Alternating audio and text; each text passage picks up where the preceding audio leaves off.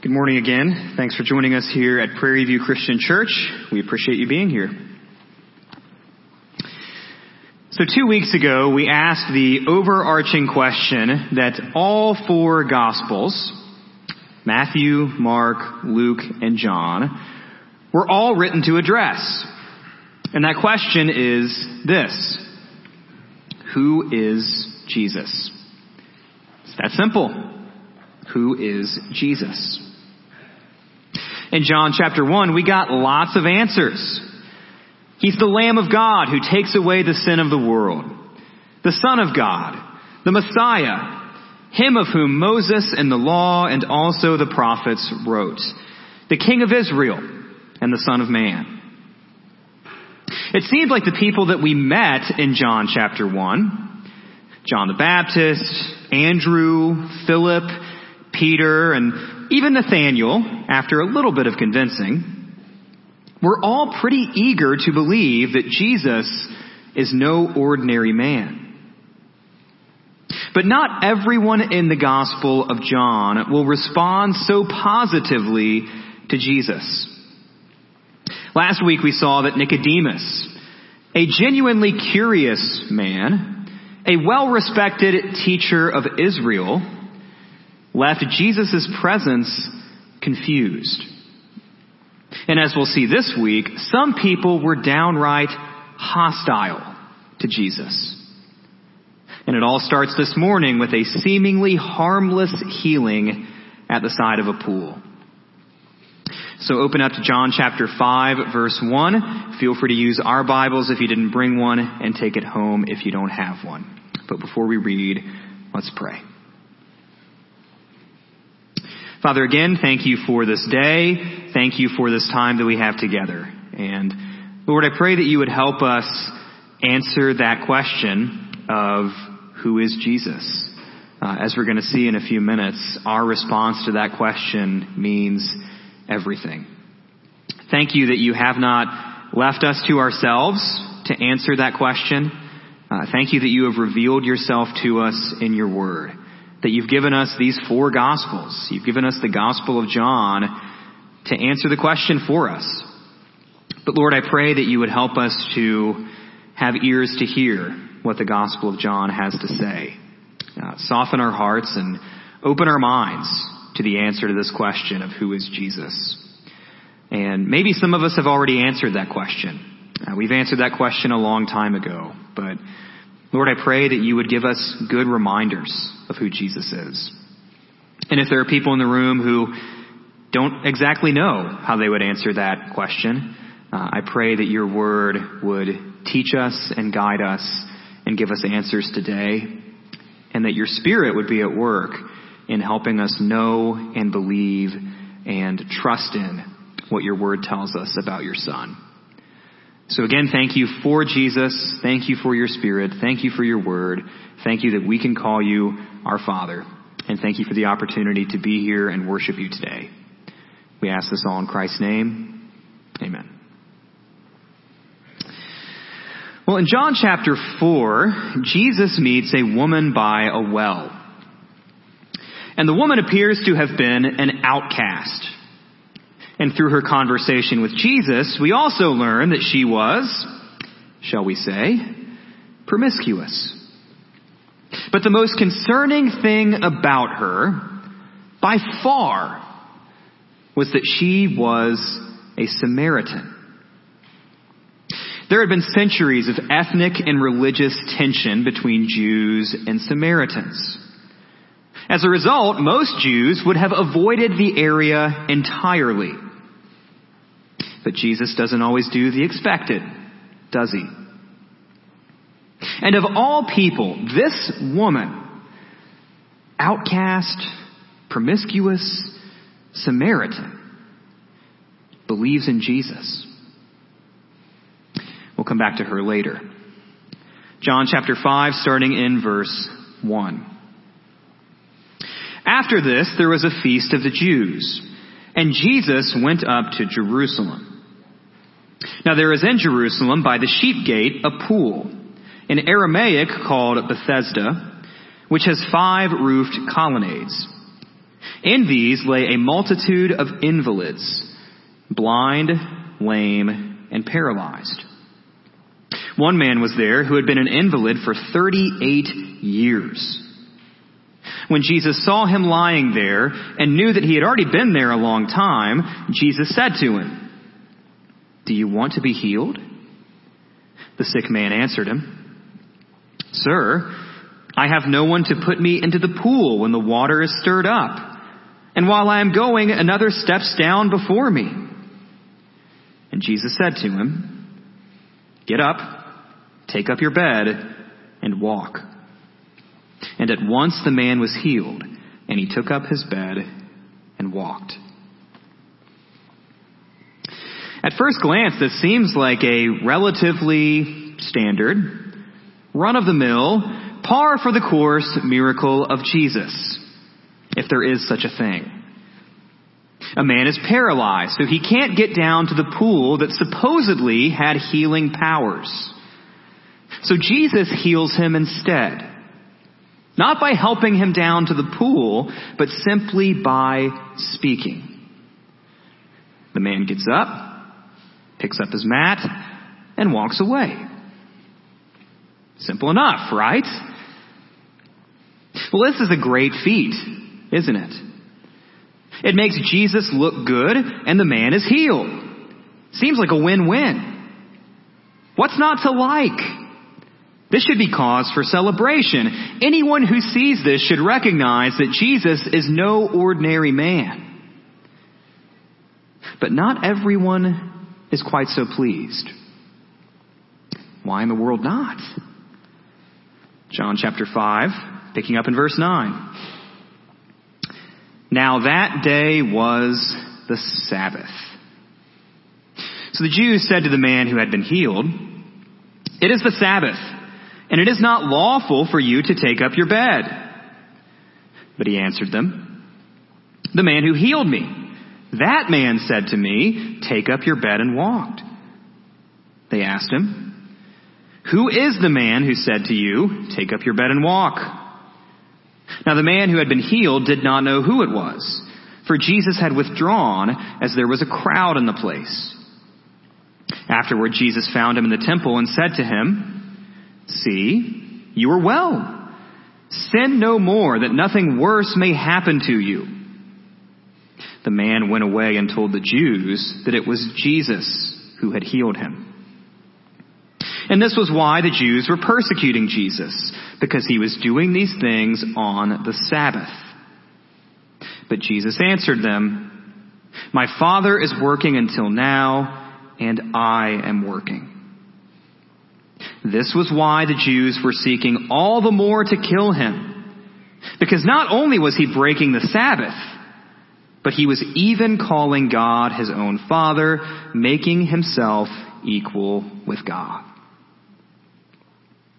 Now that day was the Sabbath. That's your sticking point. Every Jew understood that according to God's law, work was not to be done on the Sabbath. Later interpretation of God's law laid down 39 specific categories of work, one of which was carrying your bed. And wouldn't you know it, that's exactly what Jesus commanded this man to do. It's almost like Jesus was trying to start this confrontation. So the Jews begin their interrogation. And after the man who was healed, who by the way doesn't come out of the story looking very good, after he spills the beans, the Jews pinpoint Jesus as the problem. So this all started as a conflict over Jesus' supposed disobedience to God's law regarding the Sabbath. But as we see in verse 18, it has quickly become about much more than that. The bitterness and the outrage that the Jews harbor toward Jesus is no longer about some random dude carrying his bed on a Saturday. It's about Jesus calling God his Father. It's about Jesus having the audacity to make himself equal with God. And that is blasphemy. Deuteronomy 6:4 and 5 made it clear. The Lord our God, the Lord is one. Every Jew knew those verses. Every Jew repeated those verses. Isaiah 40 verse 18 adds, "To whom then will you liken God? Or what likeness compare with him?" Well, Jesus seems to compare himself to God. Verse 19. So Jesus said to them, "Truly, truly, I say to you, the Son can do nothing of his own accord, but only what he sees the Father doing. For whatever the Father does, that the Son does likewise. For the Father loves the Son and shows him all that he himself is doing. And greater works than these will he show him, so that you may marvel. For as the Father raises the dead and gives them life, so also the Son gives life to whom he will. For the Father judges no one, but has given all judgment to the Son, that all may honor the Son, just as they honor the Father. Whoever does not honor the Son does not honor the Father who sent him." I'm going to repeat that because that is a key statement in this passage. Whoever does not honor the Son does not honor the Father who sent him. Verse 24, "Truly, truly, I say to you, whoever hears my word and believes him who sent me has eternal life. He does not come into judgment, but has passed from death to life. Truly, truly, I say to you, an hour is coming and is now here when the dead will hear the voice of the Son of God, and those who hear will live. For as the Father has life in himself, so he has granted the Son also to have life in himself. And he has given him authority to execute judgment because he is the Son of Man. Do not marvel at this. For an hour is coming when all who are in the tombs will hear his voice and come out. Those who have done good to the resurrection of life, and those who have done evil to the resurrection of judgment." So in just 10 verses, we have 3 separate truly, truly statements. Truly, truly, number 1, verses 19 through 23. Jesus claims to live in perfect unity with God. Jesus does what the Father does. As the Father gives life, Jesus gives life. Jesus judges because the Father tells him to judge. Jesus and God are in perfect alignment. There is no rivalry, no power struggle, no disagreement between them. Jesus has a unique relationship with God that no one else in the story can claim. A relationship of perfect unity. Now, truly, truly, number 2, verse 24. Jesus claims to be sent from God. And because Jesus is sent from God and exists in this perfect unity with God, he says that all who listen to him, all who believe in him, will have eternal life. You can imagine Jesus' opponents really starting to clench their fists right now. And then truly, truly, number 3, verses 25 through 29, Jesus claims to have the power of God. Who else can speak life to the dead? Who else has life purely in himself? Who else has the authority to execute eternal judgment over both the living and the dead? That's God's power, and God's power alone. But Jesus claims that God has given that power to him. He even has the boldness to add, "Do not marvel at this." Why are you so surprised about this? Don't look so shocked. So if the Jews were mad at Jesus before, think about how they must feel now. Jesus has taken a dispute about a guy picking up his bed on the Sabbath and made it into something far greater. Jesus has, intentionally it seems, made a relative molehill into an undeniable mountain. He has kicked the hornet's nest, knowing full well what he was doing.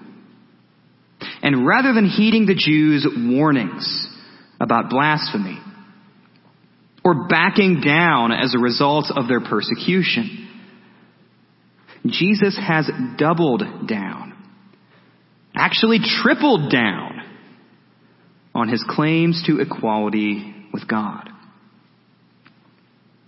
So what in the world will the Jews say in response to that? Well, we don't know. Because right when you expect the Jews to offer their rebuttal, Jesus keeps talking. And as he speaks, Jesus lays down the gauntlet against those who have rejected him. Verse 30. "I can do nothing on my own. As I hear, I judge. And my judgment is just, because I seek not my own will, but the will of him who sent me. If I alone bear witness about myself, my testimony is not true. But there is another who bears witness about me, and I know that and he has borne witness to the truth. Not that the testimony that I receive is from man, but I say these things so that you may be saved. He was a burning and shining lamp, and you were willing to rejoice for a while in his light. But the testimony that I have is greater than that of John. For the works that the Father has given me to accomplish, the very works that I am doing, bear witness about me that the Father has sent me. And the Father who sent me has himself borne witness about me. His voice you have never heard, his form you have never seen, and you do not have his word abiding in you, for you do not believe the one whom he has sent.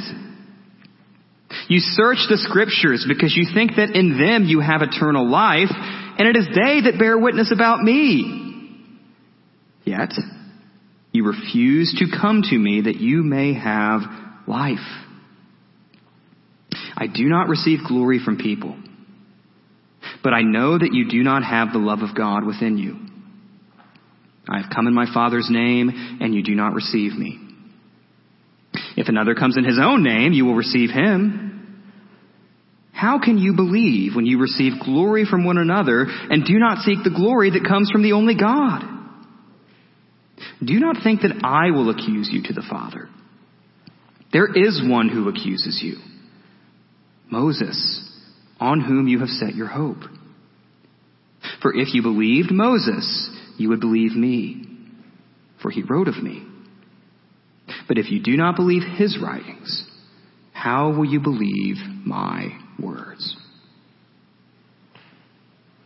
So Jesus made those three truly statements in the previous verses. And here he calls three witnesses to prove the legitimacy of his claims.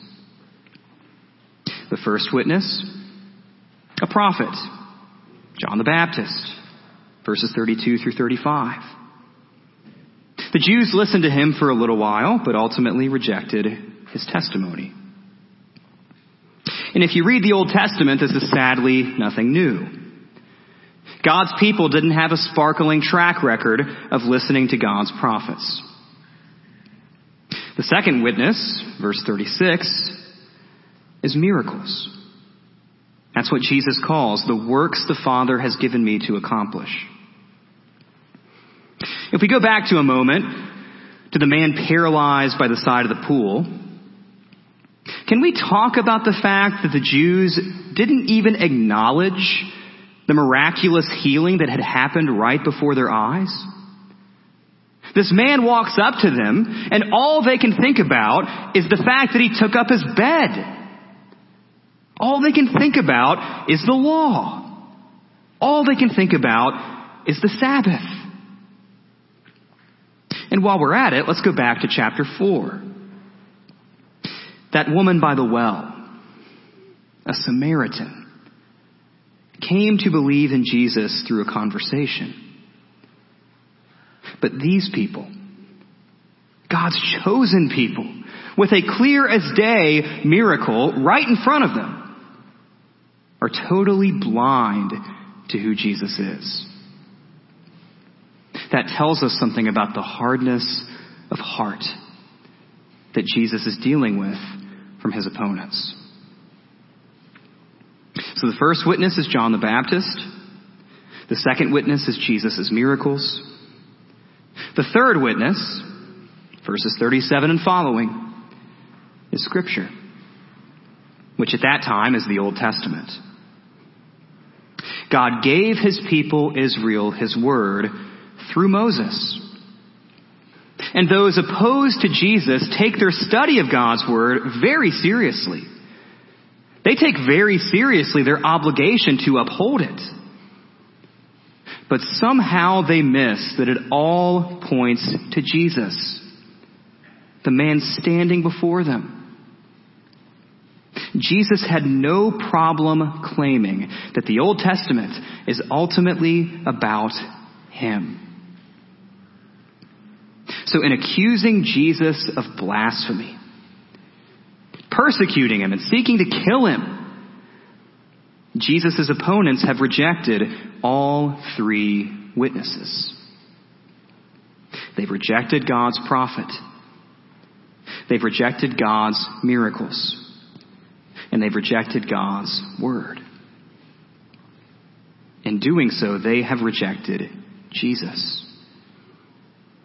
And if Jesus is right, if he really is God's Son, if you do not honor the Son, then you do not honor the Father. When you reject Jesus, you reject God. When you reject Jesus, you reject eternal life. Now, two more questions. First, did Jesus actually break the Sabbath? More specifically, did Jesus fail to uphold God's law? That's important to ask because elsewhere in the New Testament, Jesus claims that he came to fulfill God's law. So the technical answer, no. God's law did not specify taking up one's bed as a violation of God's commands. That was a later interpretation, a later application of the law. But the bigger answer is this. As we learn elsewhere in the Gospels, Jesus, as God's Son, is Lord of the Sabbath. Wise man being miraculously healed is good, no matter what day of the week it happens on. And lastly, in the same way that God, in a sense, is always working, sustaining and upholding the universe that he made, Jesus can always work as well, even on the Sabbath. The second question, though, is did Jesus actually commit blasphemy? That's a serious sin. A sin that God himself is worthy of death. The answer, no. If anyone else said what Jesus said, then yes, that's blasphemy. It's only blasphemy if it isn't true. And in Jesus' case, it is true. He is equal with God, in perfect unity with God, sent from God with the power of God. John the Baptist, Jesus' miracles, and Scripture all testify to it, whether Jesus' opponents accept it or not. whether you or I accept it or not. So once again, the overarching question we ask this week is this: who is Jesus? Who is Jesus? And after everything we've read today, we have a more detailed answer than we did before. The artist's portrait of Jesus is continuing to be developed.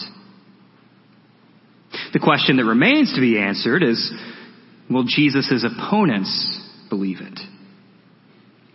But the more important question is, do you believe it? Now you may be wondering, why is God so concerned? Why am I so concerned? Why are all these people so concerned with what you think about Jesus? Don't you have something else better to do?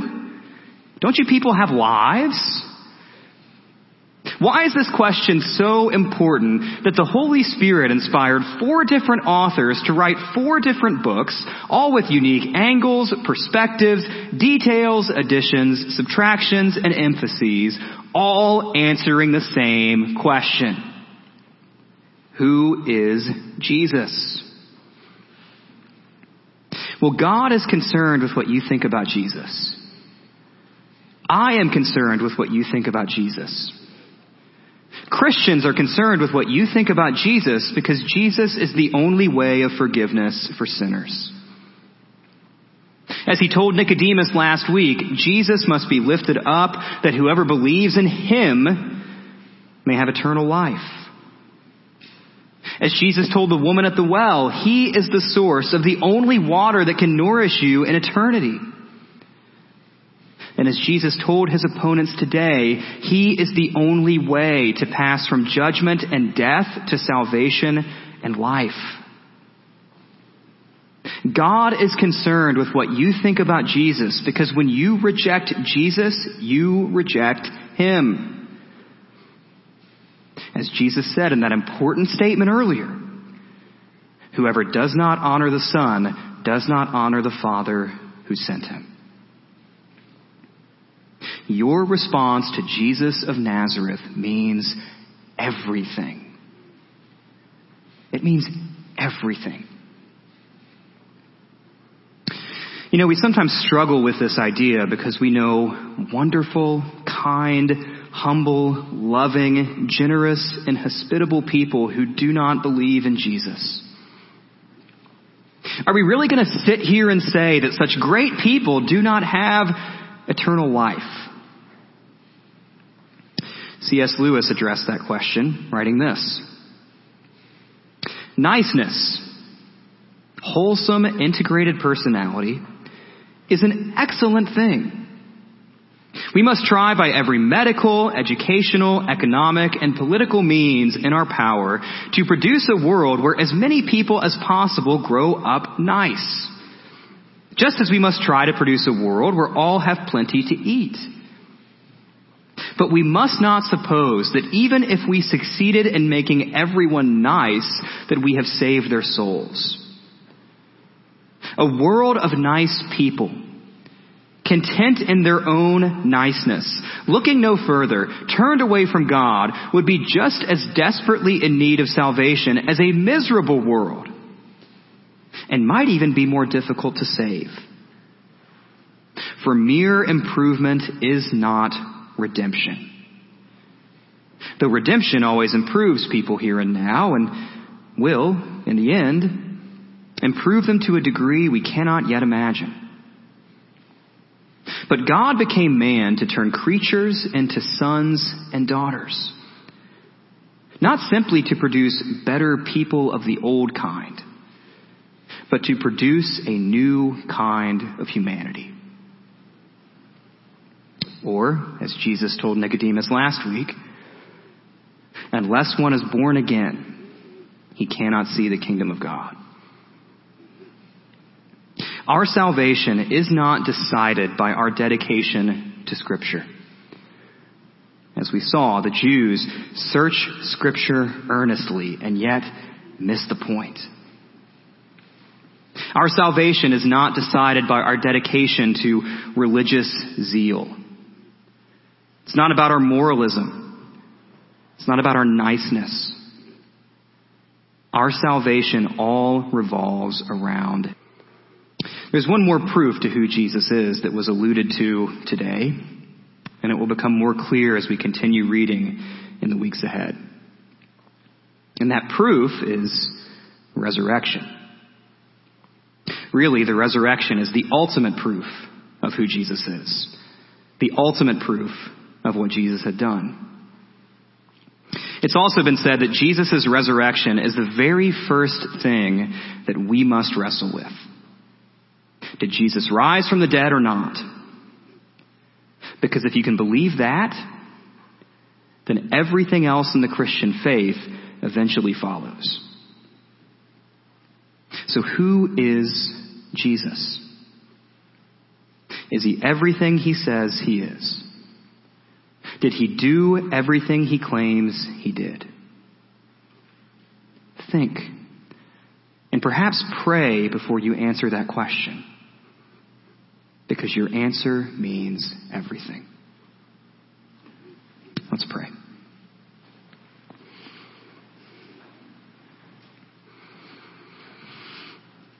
Father, I pray that you would give us wisdom to answer the question rightly of who is Jesus. As we see with Peter when he makes the good confession, when he says that Jesus is Lord, Christ, Son of God, Jesus tells him that Peter did not come to that conclusion on his own, but rather you and your grace, you and your kindness, you and your mercy gave that to him, revealed that to him. And in the same way, if we try to answer this question on our own, even with lots of information and lots of education and lots of theological know-how, if we try to answer that question by our own power, with our own smarts, we will inevitably fall short. We need your help to understand who Jesus is. And you've given us that. You've given us your help in your word. And so, Lord, I pray that your word would be at work in our hearts and in our minds today.